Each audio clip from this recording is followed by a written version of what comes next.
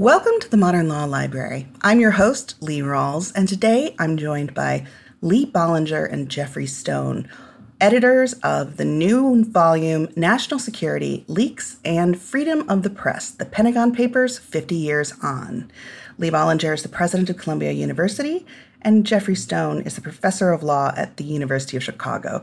Gentlemen, thanks so much for joining us. Our pleasure. Thanks for having us. I think that the first thing we should establish is that while this is a commemoration of the 50th anniversary of the Pentagon Papers, this is a project that goes so much broader and deeper than that. Jeff, could I ask you to talk about how you and Lee first decided to work on this project and how it became this book? Well, we've done a number of books before this one that consisted of essays written by experts in the field. And so the idea of the book itself came fairly naturally. We had shortly before published a book called The Free Speech Century with a somewhat similar framework. But obviously, the Pentagon Papers decision is a fundamental moment in American constitutional law. And both of us thought that both because it was a decision worthy of celebrating, but also recognizing that the world has changed dramatically since then, and having a conversation and discussion about what are the different ways in which we should be thinking about the issues addressed by the Pentagon Papers in the current environment. And so we put together a group of experts in national security, in journalism, and in First Amendment jurisprudence to work with us to produce the essays in the book. And Lee, I know that there probably are some listeners who, while they may be vaguely familiar with the Pentagon Papers, may have really not a deep understanding of how the Pentagon Papers came to impact First Amendment law. So could you give people just an overview? What were the Pentagon Papers? Why did we end up hearing about them? And how did they launch so many press and First Amendment directives? Sure. So Pentagon Papers is one of the most important cases in the evolution of First Amendment jurisprudence. And of course, we know that it was decided by the Supreme Court in 1971. It is important to start with the understanding as well that the Supreme Court did not interpret the First Amendment, even though it was part of the Bill of Rights right from the beginning, until 1919. So when Jeff mentioned that we have done books before, and the Free Speech Century in particular, we did that volume in order to sort of celebrate and to assess, take stock of the development of First Amendment jurisprudence broadly since 1919, and that was published in 2019. So First Amendment jurisprudence is really quite recent in the way that we think of it today. And it's even more recent than that in the sense that the major cases that defined First Amendment law, constitutional law, really primarily came from this 1960s and 70s period, and Pentagon Papers was one of the seminal decisions of that era. So every society, every at least democratic society, has to figure out how to deal with a basic problem. And that problem is that the government needs to be able to operate in secret, but to some extent. But it also is always at risk of operating too much in secret. And the public, the citizens, have a right to be informed about what their government is doing. And if the government abuses power or tries to operate too much in secret, you need some mechanism in which to grapple with that problem. Other countries around the world have different ways of approaching this than Pentagon Papers. Pentagon Papers came in that era of the Vietnam War, the 1960s and into the 70s. And Daniel Ellsberg was working on a project. He was a contractor working with the Defense Department, and he was aware that the Defense Department had developed this history of the war in Vietnam called History of the War in Vietnam. And he felt that this should be made public and handed it over to the New York Times and the Washington Post. And those news organizations realized that they had something that was of great interest and value to the public and decided that they would publish it. The government, the Nixon administration, felt that that was a violation of the law and asked the court to enjoin publication of the papers. And it went to the Supreme Court, and the Supreme Court decided to protect the press's right against an injunction to publish the papers. We have had a number of leaks in, I'm going to say, the last 2 decades that really have brought a lot of new questions to this area. One of the things that's pointed out a number of times in various essays in the book is that while there are a number of new ways to obtain information which can be leaked, it's also much, much easier to track down the leakers. I'm thinking here particularly of Reality Winner, who was recently released from prison, but was in there for a number of years for leaking classified information.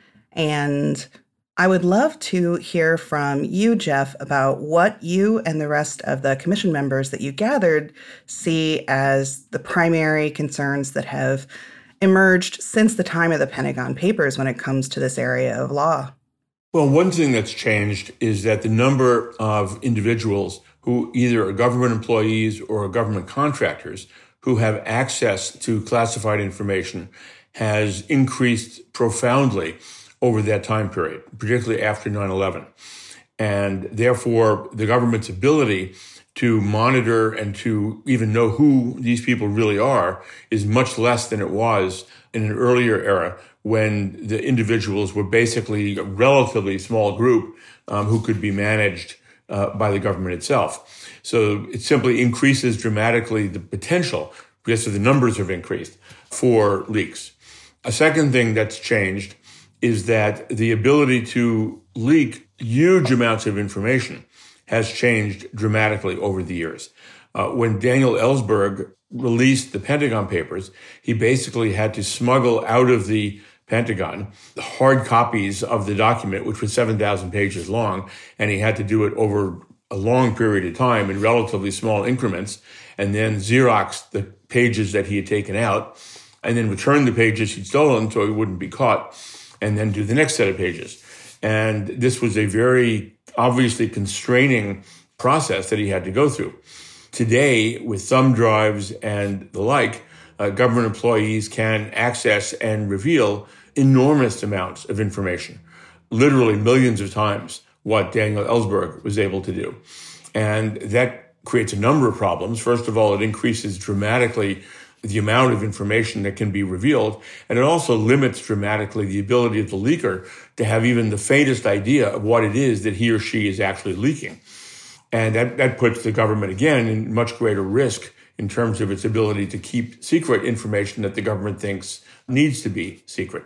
And then the third major change over the years is that Daniel Ellsberg released the information to the New York Times and the Washington Post, two highly responsible mainstream organizations that spent literally months in the New York Times case going through the 7,000 pages of material and reviewing it with a range of different journalist experts to be sure that it was not revealing information that would, in fact, damage legitimate national security interests of the country. Today, you can provide the information to all sorts of entities that have neither the skill nor the interest in being responsible and are much more interested in revealing huge amounts of information because it's cool to do so, but without engaging in the kind of thoughtful and responsible screening that the Times and the Post did. And as a consequence, the danger of releasing potentially harmful information is, again, far greater than it was back in the 1970s. So I think all of those changes have dramatically increased the risk of harm to the nation from disclosure of information. And I think the government has become increasingly concerned about all of that. I do wonder, for people who have never been inside of a journalism organization, I think back to the amount of meetings I've had when I've worked for a newspaper and my current magazine, the ABA Journal. I don't think people have any idea how many meetings we have and how many discussions are held over what would probably be considered minutia to anyone outside of that room. Most journalism organizations that I've worked with or been in contact with do deliberate very carefully over any number of decisions. If you want to use a pseudonym for someone you have interviewed, you need to take that decision to your editor, and he'll take it to a number of other editors, up to the publisher may be involved. We have a lot of internal, in-depth checks. However, because we are a free press, none of this is codified in law, and there is no sort of licensing system. And one of the discussions that's held in this book is, who do we consider a journalist? Who do we consider the press? And how can the society trust that people we label as the press will be responsible with this information? Lee, I'd love to hear from you about that. Has there been a history of trying to determine who counts as press when it comes to leaks and First Amendment rights? Well, so this is a core question discussed in the book and approached by the commission that Jeff and I established and on which we sat to try to take the essays that were published in the book and to see if we could develop a consensus around concrete recommendations. And one of the deepest puzzles here is, given the risks that Jeff identified of really releasing very harmful information to the public, making public very harmful information to the overall nation. And on the other hand, the need for the public to find out what the government is doing and to counteract abuses of power, etc. Should that be a right, a constitutional right that is limited just to journalistic organizations or organizations that subscribe to or have demonstrated adherence to journalistic standards, or should it be available to everyone? Under the First Amendment, there is a long-standing debate about whether the Free Press Clause and the overall interpretation of the First Amendment should allow for special rights to the, quote, press. If you say yes to that, then you have to have some concept of who qualifies for that status. The other view is that we should really not have any limitation or special rights afforded to, quote, the press. And whatever rights we create under the First Amendment should be available to all citizens, no matter who they are or what their particular standards are. In today's world, as Jeff noted, the risks of information we don't want public being made public are much higher, so it seems, than it was in 1971 when Pentagon Papers was decided. And that leads to, there is also the case to be made that the need for information that the press can give and citizens can give is much greater today than it was in 1971. That leads you then to the, inevitably to this problem of, do we change the balance? And what is actually an ambiguity in Pentagon Papers as to whether this is just a right that is to be afforded to the, quote, press, or is it something we should keep for that? But I think at the end of the day, the book sort of moves towards a notion that if there is going to be a continuation of the Pentagon Papers constitutional principles, we're probably going to have some concept of press that evolves. But it doesn't go so far as to actually endorse that. And Jeff can make a powerful case that that would be going too far.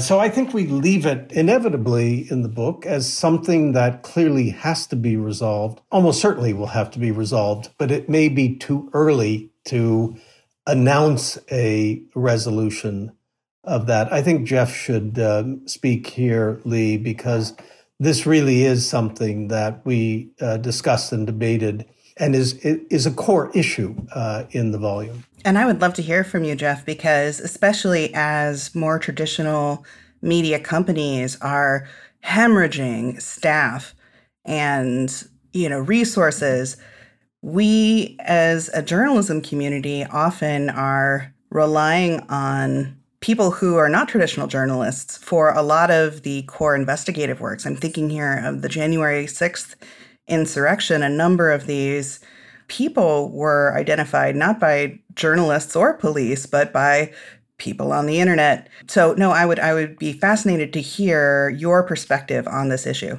As we've already noted, one of the major changes and problems is that information can be disclosed and communicated broadly by, at this point, almost any Tom, Dick, and Harry on social media. One doesn't have to go to the press to get information disclosed. And the Supreme Court has been, up to this point, and I think understandably, reluctant to define for itself who qualifies as the press. It doesn't want to have to decide that some newspaper is the press and another newspaper is not the press, or that newspapers are the press and radio and television are not the press, or social media platforms and so on. So, and is a school newspaper the press? The court does not want to get involved in that set of issues. One way, in theory, to address this issue would be if the government itself were to pass a law that identified several institutions, whether existing institutions of the current press or perhaps other private institutions that could function in this manner, and say that any of these 30 institutions have complete immunity for the publication of any classified information because we've selected them because they are trustworthy and responsible and should have this degree of freedom. And the government would then be identifying them. Now, that's a very complicated notion because it gives the government then the power to decide who gets this freedom and who doesn't. And that's something that's quite worrisome.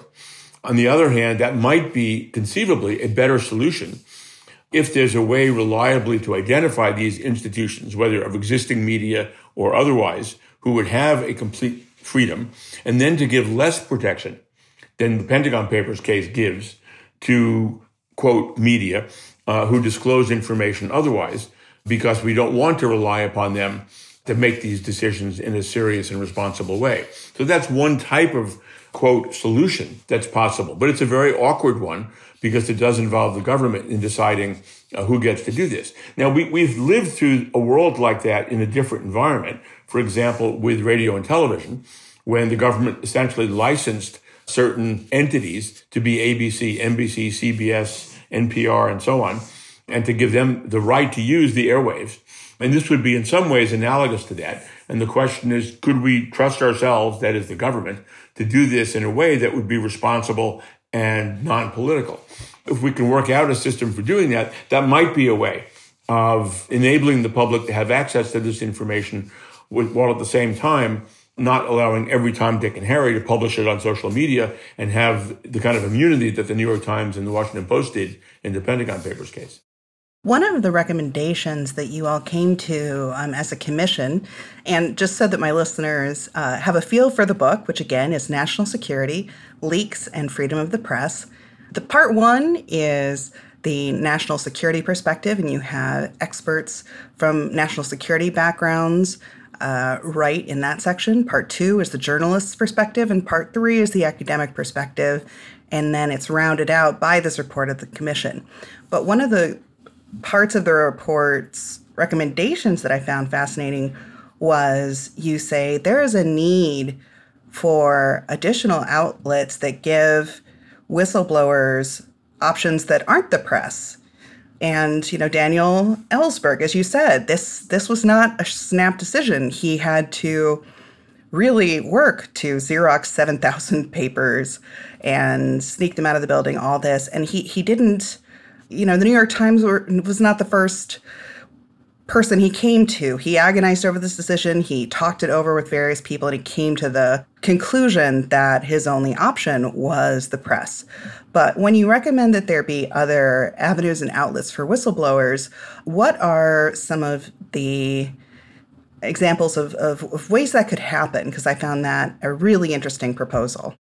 Well, I'm not an expert in the whistleblowing procedures or statutes or regulations, but I mean, there are a number of points in the book where it sort of outline things that could be done to make it easier for whistleblowers appropriately to make misconduct and other kinds of disclosures make it happen. I think what's really important is that as you look at this, as I described at the very beginning and Jeff did, this fundamental problem. I mean, it's really a core problem of a democracy. Government has to be able to operate in secrecy. Public needs to know what the government is doing. And how do you balance that? In some societies like Britain, it's very clear. If the press gets a hold of classified information, secret information of the government, it is prohibited from publishing it, period. If the people don't like the fact that the government is operating with this level of secrecy, it can vote them out. We have a very different system, and Pentagon Papers established this, of this kind of checks and balances. But it's a really, really awkward, difficult, somewhat chaotic solution to the problem, I think distinctly American.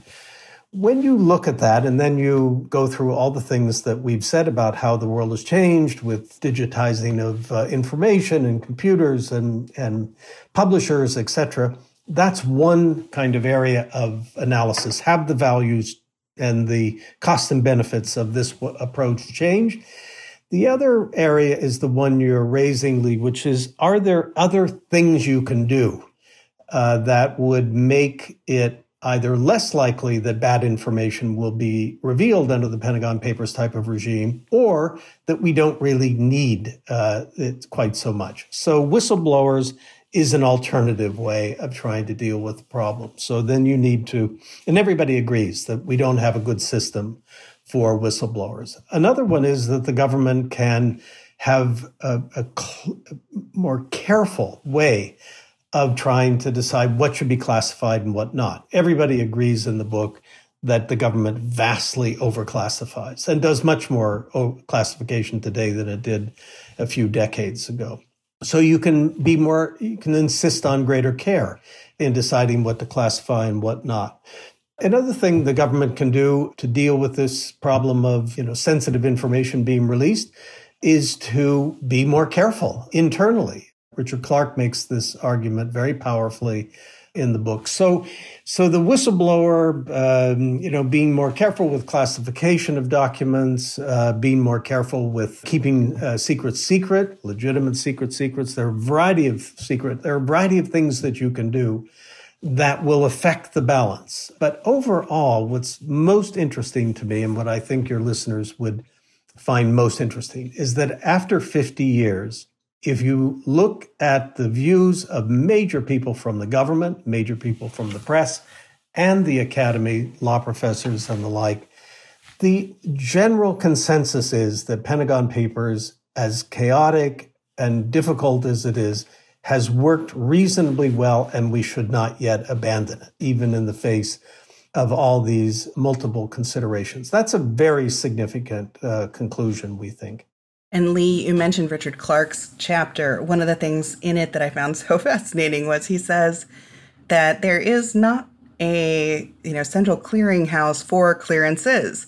He said he had clearance, more clearances that he could count at certain points, clearances that even his main office at the White House when he was working there may not have known. The system of granting security clearances is so much more Byzantine than I had realized. So that was one of the fun things that you get, I think, through reading the book, is it really gives you a window into a lot of areas when it comes to national security or leaks that you may not have known anything about.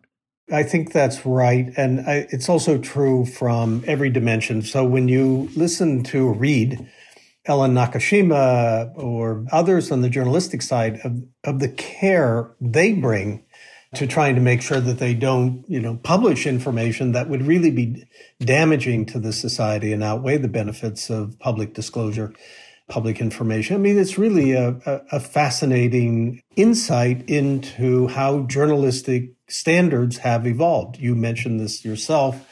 It's an extremely important element in the balance of interests here. Now, one of the points the book makes is that there is a real difference both in public perception and often in case outcome between the government employees who leak this information and the press person who receives it. Jeff, could you talk a little bit about this?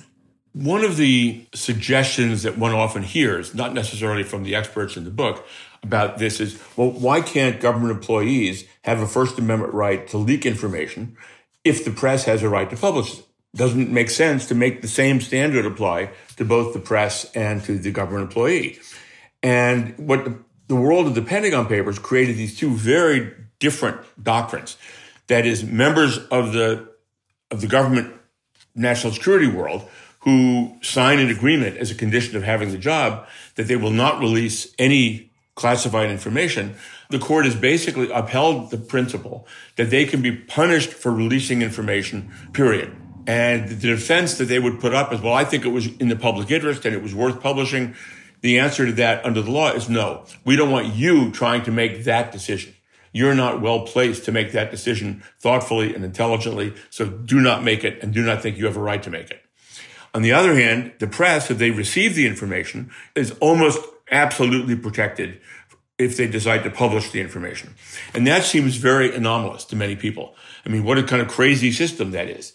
That you're trying to prevent the government employee from releasing the information and they can go to jail if they do so, but the press can publish it and do all the damage once they get it in their hands. And so one alternative world would be one in which the employees and the press would be under the same standard. You can publish the information if the public value outweighs the harm to the government. And that would be true both to the employee and to the publisher. And part of the reason the court does not want to go there is that's an almost impossible judgment to make on an ad hoc basis. And there's a sense of a need for certainty here. But there is this weirdness about this current state of the law, which again says that if the employee has essentially no defense if they disclose the information and the press has virtually 100% freedom to publish it. Yet, as Lee mentioned earlier, it works. Over time, we have found that leaked information has, in general, been valuable to the public. And at least until recently, because of some of the changes we've discussed, it's actually worked out reasonably well. Now, the problem there is we don't know what has never been leaked and never been disclosed because no government employee has released it, because they go to jail if they release it. And there's undoubtedly much too much protection of the government in this world. And the question is, should there be a looser standard that gives the employee either greater freedom to disclose information, or one of the things that the commission talks about in the book is a greater opportunity for government employees to present their belief that certain information should not be classified and to present that to some government entity which can review their concerns and make the decision to disclose the information if they conclude that the employee is right, that this information shouldn't be classified. And interestingly, many of the people from the national security world support that kind of an entity. But right now, we do have this peculiarity about the government employee having no defense and the press, if they get the information, being absolutely protected if they publish it. And that is very interesting, particularly considering that in 1972, a case that was brought up in the book a few times, Brandsburg v. Hayes, was decided, which makes it clear that reporters can still be compelled to come in and testify. And I know in journalism school, in ethics courses, you certainly talk a lot about your responsibility as a journalist to protect your sources, and that the reality of the situation is you can be subpoenaed, and if you do refuse to testify about their identities, you can go to jail. So it does seem pretty clear that the 1970 Supreme Court wasn't just declaring all reporters free to do whatever, but it's so nuanced, and I think that the book really gets into some of that nuance. Lee, do you have anything to add? What Jeff said is really, really important. There are people in the book, one in particular, Jamil Jaffer, who argues passionately that leakers ought to be able to raise a defense, that the value of the information for the public outweighed the harm. So there is the case in the book that this should be squared differently. There's another issue that is related to this, which is, when does a journalist cross a line in actively committing a crime, in taking the information or getting the information that can result in a prosecution and no protection under the First Amendment? So if a journalist breaks into the Pentagon and opens file drawers and takes out documents, it doesn't matter that those documents are incredibly valuable for public knowledge and information. The journalist can be prosecuted for breaking and entering and stealing.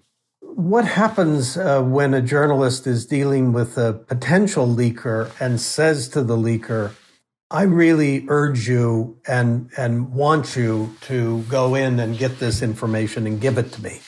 Is that aiding and abetting an employee of the government to commit a crime? If the employee does that, it's clear that it's a crime. Or has the journalist simply performed from the journalism side a journalistic function that we should all expect and be part of the protection that Pentagon Papers affords the press in the publishing of classified information? So that's another area of dispute and uncertainty and ambiguity in this overall tapestry of laws and constitutional principles at stake. I'd love to talk to you guys about how you went about recruiting some of the people who contributed to this book, because it really is quite an impressive list of experts who come from a real breadth of experience and viewpoints. So when you were sitting down and the two of you said, you know what, it's going to be the 50th anniversary, we need to do a project specifically about the Pentagon Papers, how did you decide who to reach out to, and what was the reception from people? So I had a pretty set of intimate relations with a number of the national security experts, because Barack Obama had appointed me to the NSA review group after the Snowden disclosures.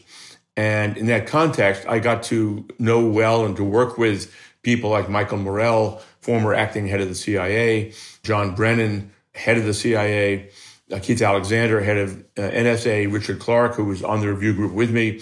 And so I was in a good position with that set of people who I'd all gotten to know them all personally, to invite them to participate and to explain to them why Lee and I thought this was a really interesting and valuable project. And they were all terrific and agreed to participate and wrote really interesting and open essays that were eye-opening about the ways in which they operated. And in particular, they were pretty candid about the changes that they thought needed to be made in the national security world to improve both the security side and also the availability of information to the public. But I think, for me at least, that was the primary connection that enabled us to gain access to that group of participants. And I think this is an incredibly hard problem. And so and everybody lives by this, lives with this problem, that journalists are constantly receiving secret information and having to decide what to do with it. And government officials are constantly dealing with leaks and the like. And law professors have, puzzled about this and will continue to forever.